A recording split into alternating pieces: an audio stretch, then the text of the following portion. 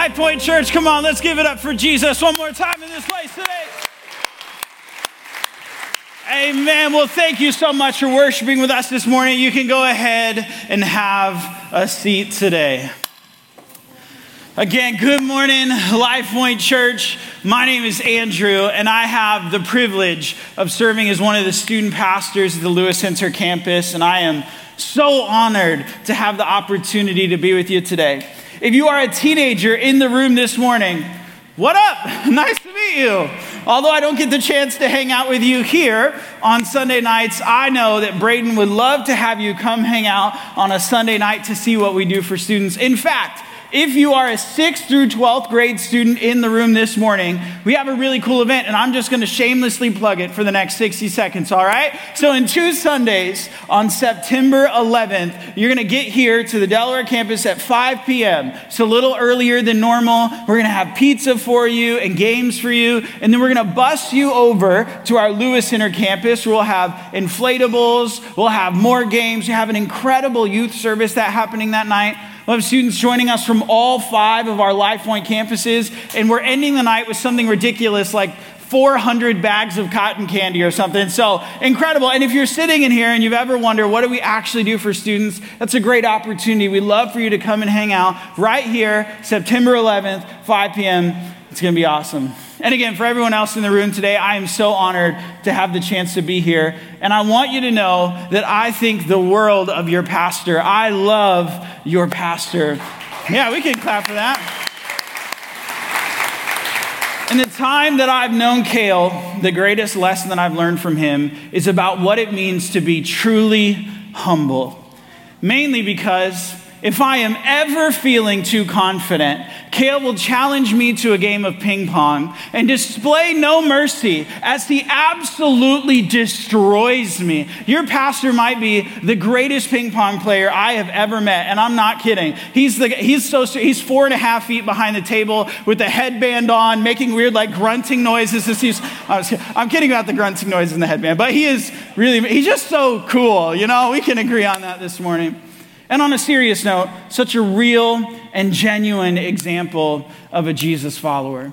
In our time together this morning, I get to launch us into a new series called Asking for a Friend. So if you have a copy of the scriptures with you today, take it out, open it up to 1 Corinthians chapter 6. Here's what I know. We all have questions. Some of our questions we ask, and other times we have questions I think that we wish someone else would probably ask for us, right? Most of our questions tend to surround how we relate to one another, which is primarily why the Bible offers us 59 one another statements about how we relate to one another. Think about it. Our family of origin, our personal experiences, our culture, all of these things affect our opinions. The things that we think are right, the things that we feel are right. Now, we know that we will never all agree on everything. Of course not. However, we must begin with the scriptures, God's word, when it comes to answering life's most difficult questions. That search has brought us in this series to 1 Corinthians chapter 6 and 7, where we're going to gain the relational insight to help us believe correctly, but also important to treat each other carefully. These are the things that everyone's wondering, but nobody wants to ask. We genuinely believe that God's word offers answers to life's most difficult questions. Which brings us to the question we're going to be answering as part of our series today, which is this. If Christians are supposed to be so different from the world, then why are Christians always fighting with each other? Have you ever wondered that before? We know that in life, conflict and disagreements are bound to happen, right? They are an inescapable part of life. Think about it. Babies fight, kids fight, teenagers fight, adults fight, spouses fight. We even fight internally with ourselves sometimes, right? But unhealthy conflicts and unhealthy disagreements are part of what it means to live in a sinful world. And as we're going to see today, the Corinthian church was full of these types of unhealthy conflicts and disagreements. If you've never read anything in 1 Corinthians before, you came to the right place this morning because I'm going to give you some backstory as we head into this series. 1 Corinthians is a letter written by the Apostle Paul to a church in a city called Corinth.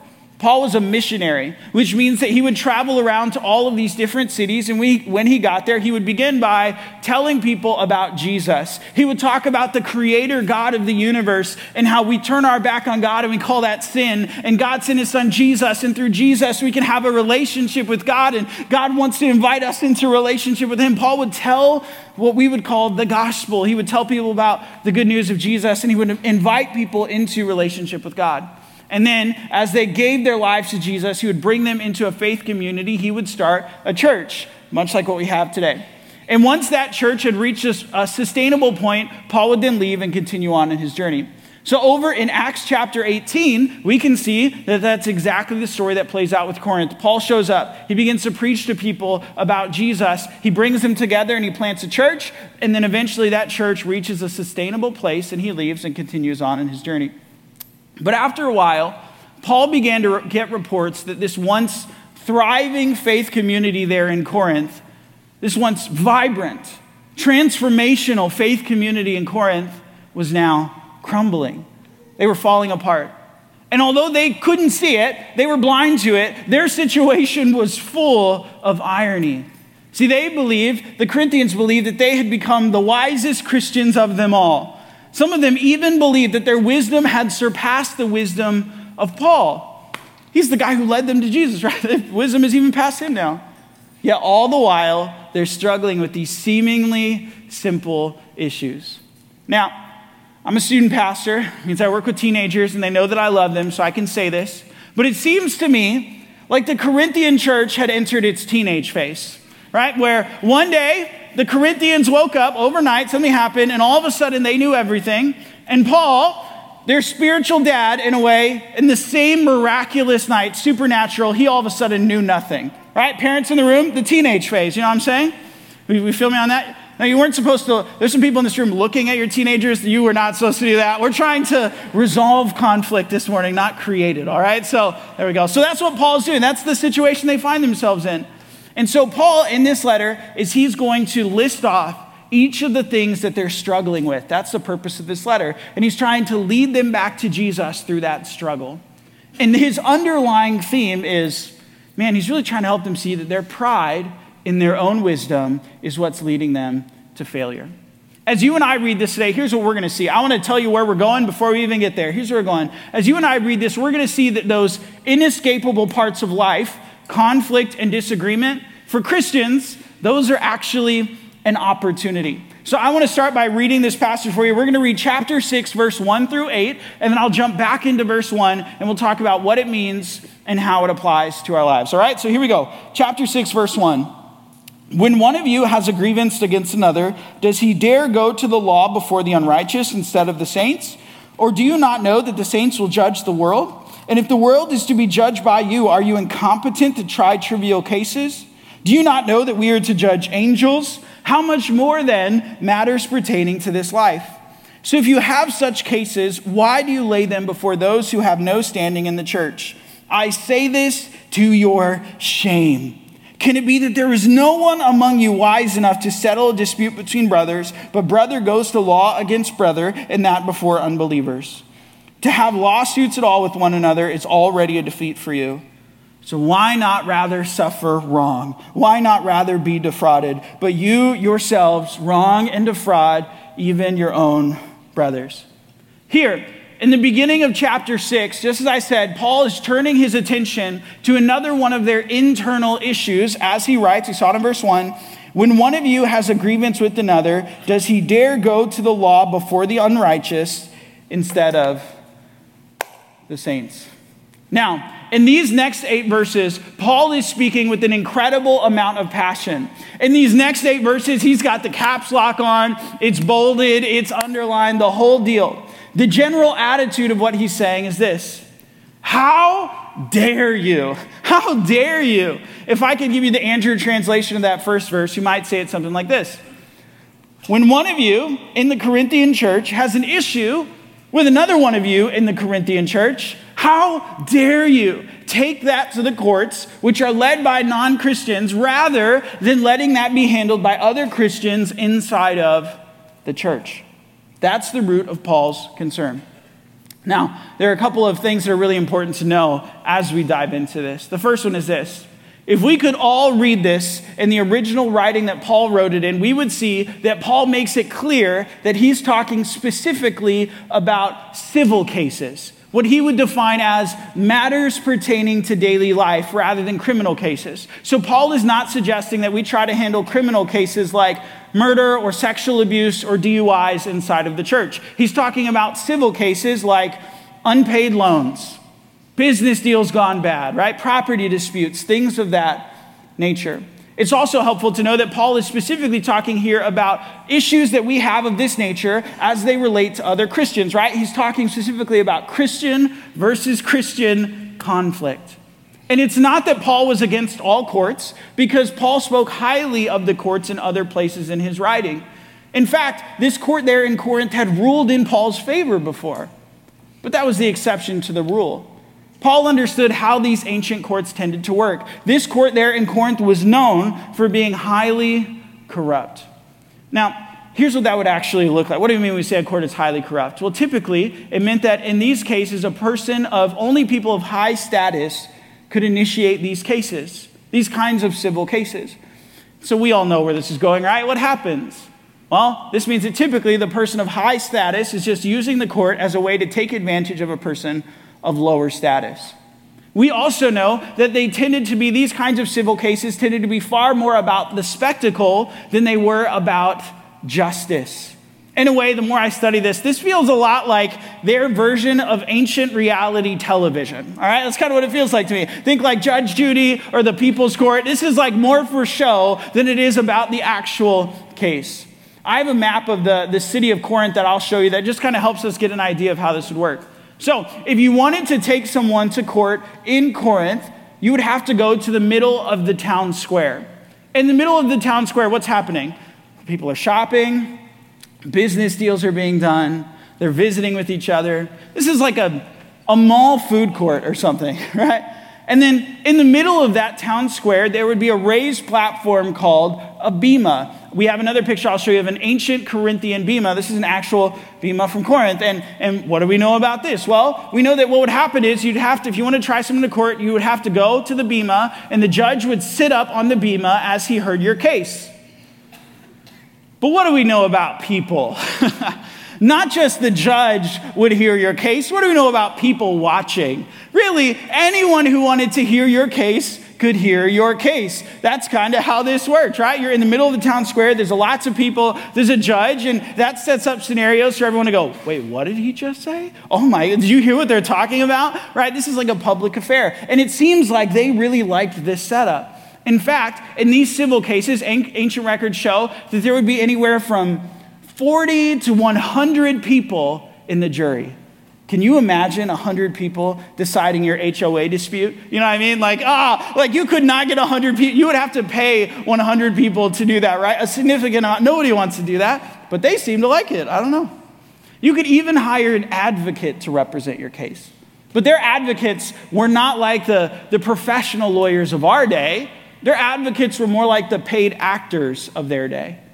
Again, because in these civil cases, there wasn't really a burden of proof. It was a lot more about saying whatever you needed to say to get the judge and the jury and the crowd on your side. It's crazy. You could say whatever you want. This was a total character assassination. One person, typically the person of lower status, was going to leave with their life ruined and their reputation destroyed. So Paul understands this, and he hears reports that these people in Corinth are taking each other to court, and immediately he knows that this is the worst possible place for two Christians to be arguing with one another. And it's such a bad look for Christianity, right? But not only does it give Christians a bad name, it's also odd to him that they're letting the judge, this non-Christian judge, decide issues that specifically have to do with how believers relate to one another. And that's what Paul is going to kind of continue to unpack in this as we get to verse 2 and verse 3. Here's what he says. Or do you not know that the saints will judge the world? And if the world is to be judged by you, are you incompetent to try trivial cases? Do you not know that we are to judge angels? How much more then matters pertaining to this life? So, to help the Corinthians, and now us, understand why handling conflict this way was a bad idea, Paul is going to zoom out to help us see the bigger picture. In these two verses, verse 2 and verse 3, Paul is using our destiny to inform our present. And to do that, he's relying on some common teaching throughout the scriptures about what the roles of Christians will be in eternity. Maybe you wonder, what does eternity actually look like for us? That's kind of what he's relying on. There are a bunch of examples of this throughout scripture. For example, in Matthew chapter 19, Jesus looks at the disciples and he says, hey, one day you're going to sit on thrones judging the 12 tribes of Israel. Over in Daniel chapter 7, which is maybe the closest parallel to what Paul is saying here, that we have in all of Scripture, we're told that when Christ returns, the responsibility for judgment and for ruling will be given over to the saints. So there's two. We've got judgment in the first one and judgment in the second one. And even in 2 Timothy chapter 2, we're told that eventually one day we will rule and reign with Christ. And the word for rule there could be translated either way. It could be rule or it could be judgment. And so what we know, we don't really know exactly what this looks like. We just know that in eternity, we will have some sort of responsibility to rule or to judge, whatever that looks like. But Paul is not here in verse 2 and 3 trying to unpack eternity for us. That is not the goal. We should not read this and try to figure out the end times. That's not it. To put it simply, here's what Paul is saying in these two verses.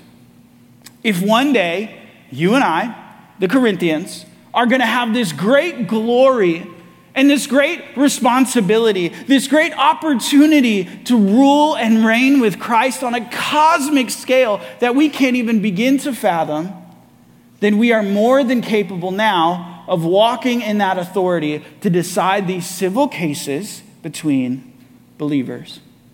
Here's the point that I believe that Paul is trying to make. As Christians, our identity should determine our activity. Our identity should determine our activity. Let's talk about identity for a minute. Are you struggling today? Think about this with me. 2,000 years ago, the God of the universe was hanging on a cross, being totally shamed and humiliated and tortured. And while the onlookers are wondering why he's so committed to this cause, that he's willing to die for it, he has you and I in mind. See, as a follower of Jesus, it doesn't matter what happened yesterday. You woke up this morning with a purpose. It doesn't matter what happened last week. You woke up this morning with a God who loves you endlessly, and it's not based on your performance. It doesn't matter what you've been struggling with. You woke up this morning with a God who says, you are my child. And with every breath you take today, you can know that God has not forgotten you. And Paul points to that truth. He points to our identity in Christ and says, don't forget who you are. And don't forget that your identity should now begin to determine your activity. As you and I begin to understand who we are in Christ, as we begin to adopt that identity as sons and daughters of God, it should change the way that we live. Right? As we begin to see everything in the world through the lens of who we are in Christ and what he's calling us to do.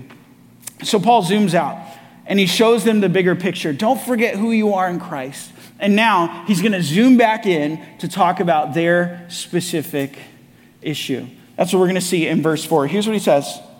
So, based on who you are in Christ, if you have such cases, why do you lay them before those who have no standing in the church? So now, the irony of what the Corinthians are doing begins to come more clear for them. I kind of tipped you off to it earlier, but this will be the first part where Paul is starting to rip the Band-Aid off, if that example makes sense. He's starting to really tell them, like, what are you doing? Right? He points out to them, based on who you are in Christ, why in the world would you take issues between other believers, take issues that you have between how believers relate to one another, and set them up for the non-Christian judge and jury to decide? It doesn't make sense. Now, I'll be honest. I realize that 50, 60, 70, 80% of the people who are sitting in this room today will probably never take someone, especially another Christian, to civil court. And so we sit in here today and we read this and we kind of go, what am I supposed to do with that information, right? I'll save that down the road for 5 years from now, but how does this help me now?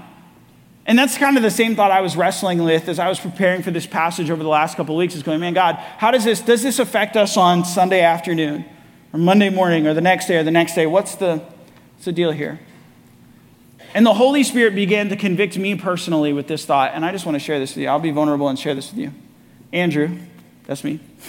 Andrew, sure. You're not trying people in civil court cases all the time, but you do try people in the court of public opinion all the time. I was like, okay, God, okay, I'll take that one. See, we do this same thing that the Corinthians were doing every time we take our issues with other Christians and we air them out in front of our non-Christian coworkers and our non-Christian family members and our non-Christian friends and followers on Facebook, Instagram, and Twitter. We do this same thing the Corinthians are doing every time, when rather than dealing with our issues, we pick up and we move to the church down the road to handle those issues down there. And every time I do this, I'm no better than the Corinthian person who's standing in the middle of that town square, giving everyone around me the reason they were looking for to write off Christianity because my activity doesn't line up with my identity. Paul is just going to continue to drive this point home in the next two verses. Here's what he says in 5 and 6. I say this to your shame. Can it be that there was no one among you wise enough to settle a dispute between the brothers, but brother goes to law against brother, and that before unbelievers? If you've ever been in trouble with your parents or your grandparents before, I know you have, you're human, this is the part of the conversation that hurts. My oldest son is 7, and ever since he could understand words, they've always meant a lot to him. He's a words of affirmation person, if you've ever heard that before. Words mean a ton to my son. And so to go to my son and say something like, buddy, I am so disappointed in the way that you treated your brother tonight. It is so crushing to my child. And as his parents, I don't like the look that I get after I say a statement like that. I don't want to make him feel that way. I don't like the power that those words have. I don't want to put him in that position. And I think it's probably fair to say that Paul has some of that too. But here's the truth. It hurts, but it's also the important part of the conversation. The part of the conversation where we're shown the reality of our sin, where we're shown the reality of our mistakes. Paul looks at his Corinthian audience and he goes, you have messed up. In fact, he says, I say this to your shame, as if to say, if you're feeling bad right now, that's the right feeling. And maybe it seems harsh, but we have to remember who he's talking to, right? Who is Paul talking to here? He's talking to the Corinthians, the people who believed that they had become the wisest of them all. In fact, they got so confident in their wisdom that they believed that being so wise gave them the freedom to do anything they wanted to do. Because why? Well, we're the wisest, which means if we think it's okay, that means it's okay. That's their logic. And Paul is going, your pride in your wisdom is what has led you toward failure in this moment. In fact, Paul digs a little deeper. He is so on the point. Here's how he challenges them. He says, was there not one person in your church that was wise enough to know that this was a bad idea? Was there not one person in your church of wise people that could stand up and say, what are we doing? What in the world is happening? He's going to wrap this up for us in these last two verses, and I am so excited to read these two verses to you. I know that maybe on the surface it doesn't look like there's a bunch there, but there's so much in these last two verses, and I just want to share these with you. Here's what he says. Watch this. To have lawsuits at all with one another is already a defeat for you. So why not rather suffer wrong? Why not rather be defrauded? but you yourselves wrong and defraud even your own brothers. Here, Paul gives us an incredible picture of what it means to be a follower of Jesus. Let's think this through. Why do we try people in civil court cases? Well, to get what we're owed, to get what we deserve, to get our rights. Why do we try people then in the court of public opinion? This one may be more complicated, but I think it's to feel accepted in our opinions, right? To know that someone is on our side, to feel justified, to get our rights. But here's the gospel truth, the kingdom mindset. See, Jesus didn't come to get his rights. He came to get our wrongs, right? Jesus steps out of heaven. He leaves perfection. He comes to earth fully sacrificing so that you and I could have a relationship with him. It had nothing to do with getting what he deserved. That's the mindset that we should have as Christians. It's not about what I deserve. That's the example that Jesus left us. It's about us being the clearest picture that we can be of the love that God has for his people.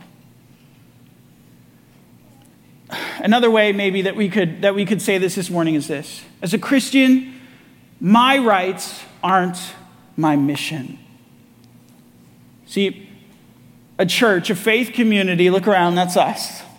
A church that is full of unhealthy, unresolved conflict and division loses all of its power to change the world around it because of the hypocrisy, because of the ocean-sized gap between what we say that we believe and who we actually are. Now, will Christians always fight? Of course, because we're human. But as Christians, we must recognize that the way that we handle our conflict, the way that we handle our disagreements with other believers is nothing more than another opportunity for us to be an example of Jesus. The way that we deal with our problems with each other is just another opportunity to show the love of Jesus to the world around us, to say, look what my God can do. It's not about me, it's about the kingdom. It's about the mission. Now, I realized this morning that I spent a bunch of time talking about how we shouldn't handle conflict, and that's because that's what the core of this passage is. But I just want to leave you with the 4 ways that we see in other parts of Scripture that we should handle conflict. And we'll throw them all on the screen for you if you need to take a picture to remember them for later. And you can go see these in other verses, but I just want to share these with you really quickly. Here's the 4 steps that the Bible would suggest as to how we handle conflict with other believers. The first step is we go to God.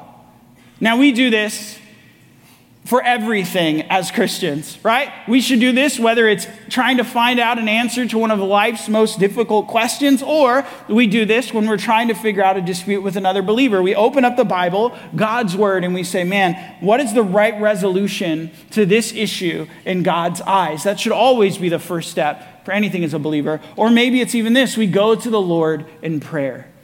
We say, God, would you just show me, reveal to me my own heart. Show me where I'm getting this wrong. Show me how to handle this situation. As a church, we believe that prayer changes things. We're not just saying to go to the Bible because that's what you do. We're not just saying to pray because that's what you do. We believe that those are the most important steps for any believer. In fact, that's why this Wednesday night, we're gathering people from all 5 of our LifePoint campuses, and we're bringing them into this room at 7 p.m. on Wednesday night for our first LifePoint all-campus prayer gathering. Why? Because we believe that prayer changes things. And maybe that's a great night for you to come and just spend some time in prayer and say, God, how do you help me? Can you help me figure out this situation? Or to join us as we pray for our community and our nation, as we pray that God would continue to give us the opportunity to be a witness to the people around us, that God would continue to change the lives and hearts of people right here in Delaware. Maybe that's for you on Wednesday night, right? We go to God first. The second, after we go to God, we go to the person. Now, the goal here in this conversation, when you go to the person, should not be to air one another out. It's to approach one another in respect and humility, right? If you're the person approaching someone about an issue, the 2 words you need to remember are respect and humility. Humble enough to say, I don't know your true intentions. I don't know what you meant by this. Maybe you see this differently, and we approach them that way. Here's what I've done. And if you're on the person that's on the receiving end of one of these conversations, there are two things that you need to know. I'm going to guess you could figure them out. The first one is respect, and the second one is humility. Just think about this for a moment. Here's why I love the scripture so much. Imagine this picture, that you've done something that maybe has offended someone, or you've handled something and you didn't even realize what you've done. And someone would come to you and say, hey, just so you know, there's this situation that happened, but here's what I've done. I went to God first. I love you so much that I spent time in the Bible to try to figure out how to handle this with you. I love you so much that I spent time in prayer with the Lord trying to figure this out with you. And now I haven't aired it out to everyone else. I'm coming to you to say, hey, here's my heart on this. That's the kindest action that someone could show you, is not to air you out, to just walk up to you and say, man, in humility, like, hey, what's your thoughts on this? So whether you're on the receiving end of the conversation or you're the one initiating, it's respect and humility. Then if that doesn't work, the third step we would go to is we'd bring the two of you together in front of what the scripture calls wise Christian counsel. As a church, we see this playing out in two different ways. One of them is maybe with your connection group. Like maybe your life group leader could be an objective third party that brings the two of you together, and you can sit down and you could talk about this. Like someone who is maybe further down the road as a believer, who could be a real objective third party, not like I'll be objective, but I'm your best friend. Like not that. That was my teenager voice, by the way. I forgot I'm talking to adults. That was my middle school 6th grade boy voice right there. So I don't know why I did that. So go to wise counsel. And maybe you're in the room this morning and you're not in a life group. It's a great opportunity. When you came in today, they should have been handing out. We got life group catalogs. If you didn't go on, stop by Guest Central on the way out. You're not missing anything. Life groups haven't started yet. They start for 1825 groups this week, but for everybody else, they start on September 11th. So you've got time. Get in a group. Why? Because you're missing out on the 100 benefits, including this. Who do you go to in these difficult moments? Wise Christian counsel. Or maybe a step there for you is to email the church and schedule a time to sit down with one of our pastors here, and the two of you together, and figure out, how do we glorify God in this situation? What does it look like to honor God here? And then fourth and finally, maybe the best thing that we could do is end the way that Paul did. And maybe the best decision that we could make is to join Jesus in suffering, right? Jesus suffered so that you and I could have a relationship with him, and we walk in his footsteps every time we suffer for the sake of the kingdom. Paul says, why not rather be wronged? Why not rather be defrauded? Maybe that's the best thing that we could do. Now, the disclaimer here is I would say to you this. We're not suggesting, please do not hear today, that we're saying that you should say, why not rather be wronged with criminal cases like murder, right? Or any of that. Like, that's not this is talking specifically about civil issues between believers, right? That's where our heart is. Why not? You know what? For the sake of the kingdom, I'm just going to let it go. Now, why do we do this? Why do we do any of this? Because as Christians, our identity should determine our activity, right? And one of the core elements of our identity as believers is this: my rights aren't my mission. Let's pray. God, we are so thankful that you give us examples of imperfect churches and imperfect people in your word. Holy Spirit, would you begin to reveal to us the areas in our lives where we've done this wrong? That God, you would reveal to us the areas in our lives where our activity does not line up with the person that you've called us to be. That's our prayer this week. God, we are so humbled. And Lord, I pray that this week, as maybe someone needs to initiate a difficult conversation, that you would fill them with respect and humility, that you would give them clarity and wisdom at every turn. And if someone is on the receiving end of one of these conversations this week, we pray that you would give them respect and humility and patience. Lord, I pray that as we are faithful to follow you, that we're faithful to go through the difficult work of figuring out how to honor you in every situation, that we would not grow weary of doing good. That we would lean into you with all that we have, even in the most difficult moments, because God, you are good. Lord, we love you so much. I love you so much. Amen.